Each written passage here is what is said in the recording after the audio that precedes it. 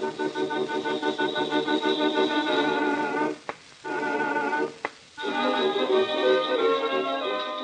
Adventure Calendar of Mr. Timothy Hope. A Christmas Expedition in 24 letters. 4th December. My dear Lady Misericordia, I hope this letter finds you well. I'm sure it will, relishing, as I'm sure you are, the delights of being without a tutor for the moment. Have you made a bonfire of your books, I wonder, and are you busy unlearning your Latin?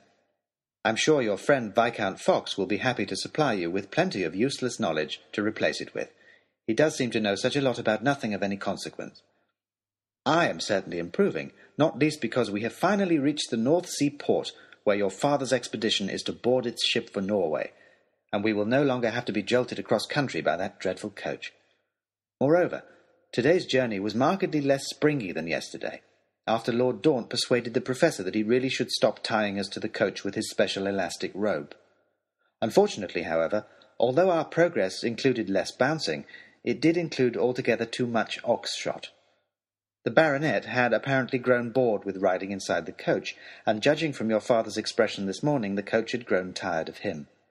And so he decided to join us on the roof for today's journey. Quite how he could enjoy himself so much being shuddered and lurched along on top of all that teetering luggage I cannot imagine. But he certainly seemed to, trying to get us all to join him in a Swahili sing-along, thumping out the beat on a box of china that began to rattle ominously, and laughing at us when we lost our grip and almost fell off. But while Oxshott might have been enjoying himself, no one else was, because being on top of the coach put him in a prime position to spot wildlife in the surrounding countryside. And for the baronet, as I'm sure you know well, to see any animal is to wish to kill it. "Grouse!" is what began it, not long after we'd started out. "Guns! Now! Stop the belly coach! Guns!" And he leapt forward, grabbing the reins from the coachman and hauling us to a stop. He then turned and started unloading baggage, passing us all boxes and packages as he searched for his shotguns. "What's going on?" demanded Lord Daunt. "Oxshott, what the devil are you playing at?" "Guns!" replied Oxshott, brandishing one gleefully. "Grouse!" Lord Daunt turned an interesting colour. You men, get that baggage back on the coach immediately. Oxshott, sit down and stop behaving like a damn fool. Coachman, drive on." "Grouse!"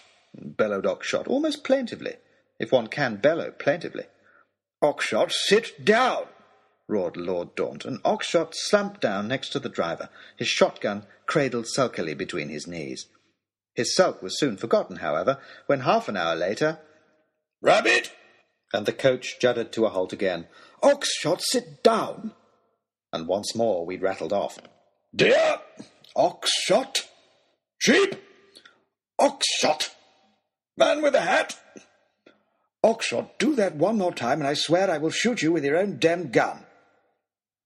It was then, as Professor Cumulus tried to persuade Lord Daunt not to start diminishing the numbers of the expedition before it had even begun, that something occurred to me.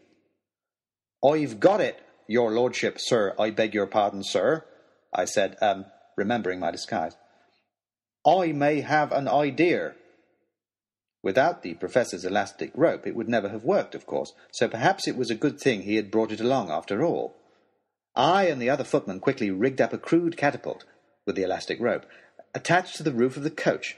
With this we could then fling out pieces of the broken dinner service that Oxshott had been thumping on earlier, creating a sort of clay pigeon for the baronet to shoot away at to his heart's content. And so, once again, we were finally on the move, bouncing down from the mountains, through steep valleys and small villages towards the sea, to the sound of a constant cry of "Pull!" and the bang of a shotgun, as we flung bits of broken plate at passing farms, and Oxshott blasted away merrily at the countryside as it jolted past, startling crows, breaking windows, and generally covering England with shattered china. But he has been happy, and we have finally arrived here in the port, where our ship is waiting for us, ready to take us away on our extraordinary adventure. Yours, with ringing ears, and crockery in my hair, Timothy Hope, Esquire, Tutor. The Adventure Calendar of Mr. Timothy Hope was written by Tobias Sturt, and was read by John Millington, and illustrated by Amanda Gray.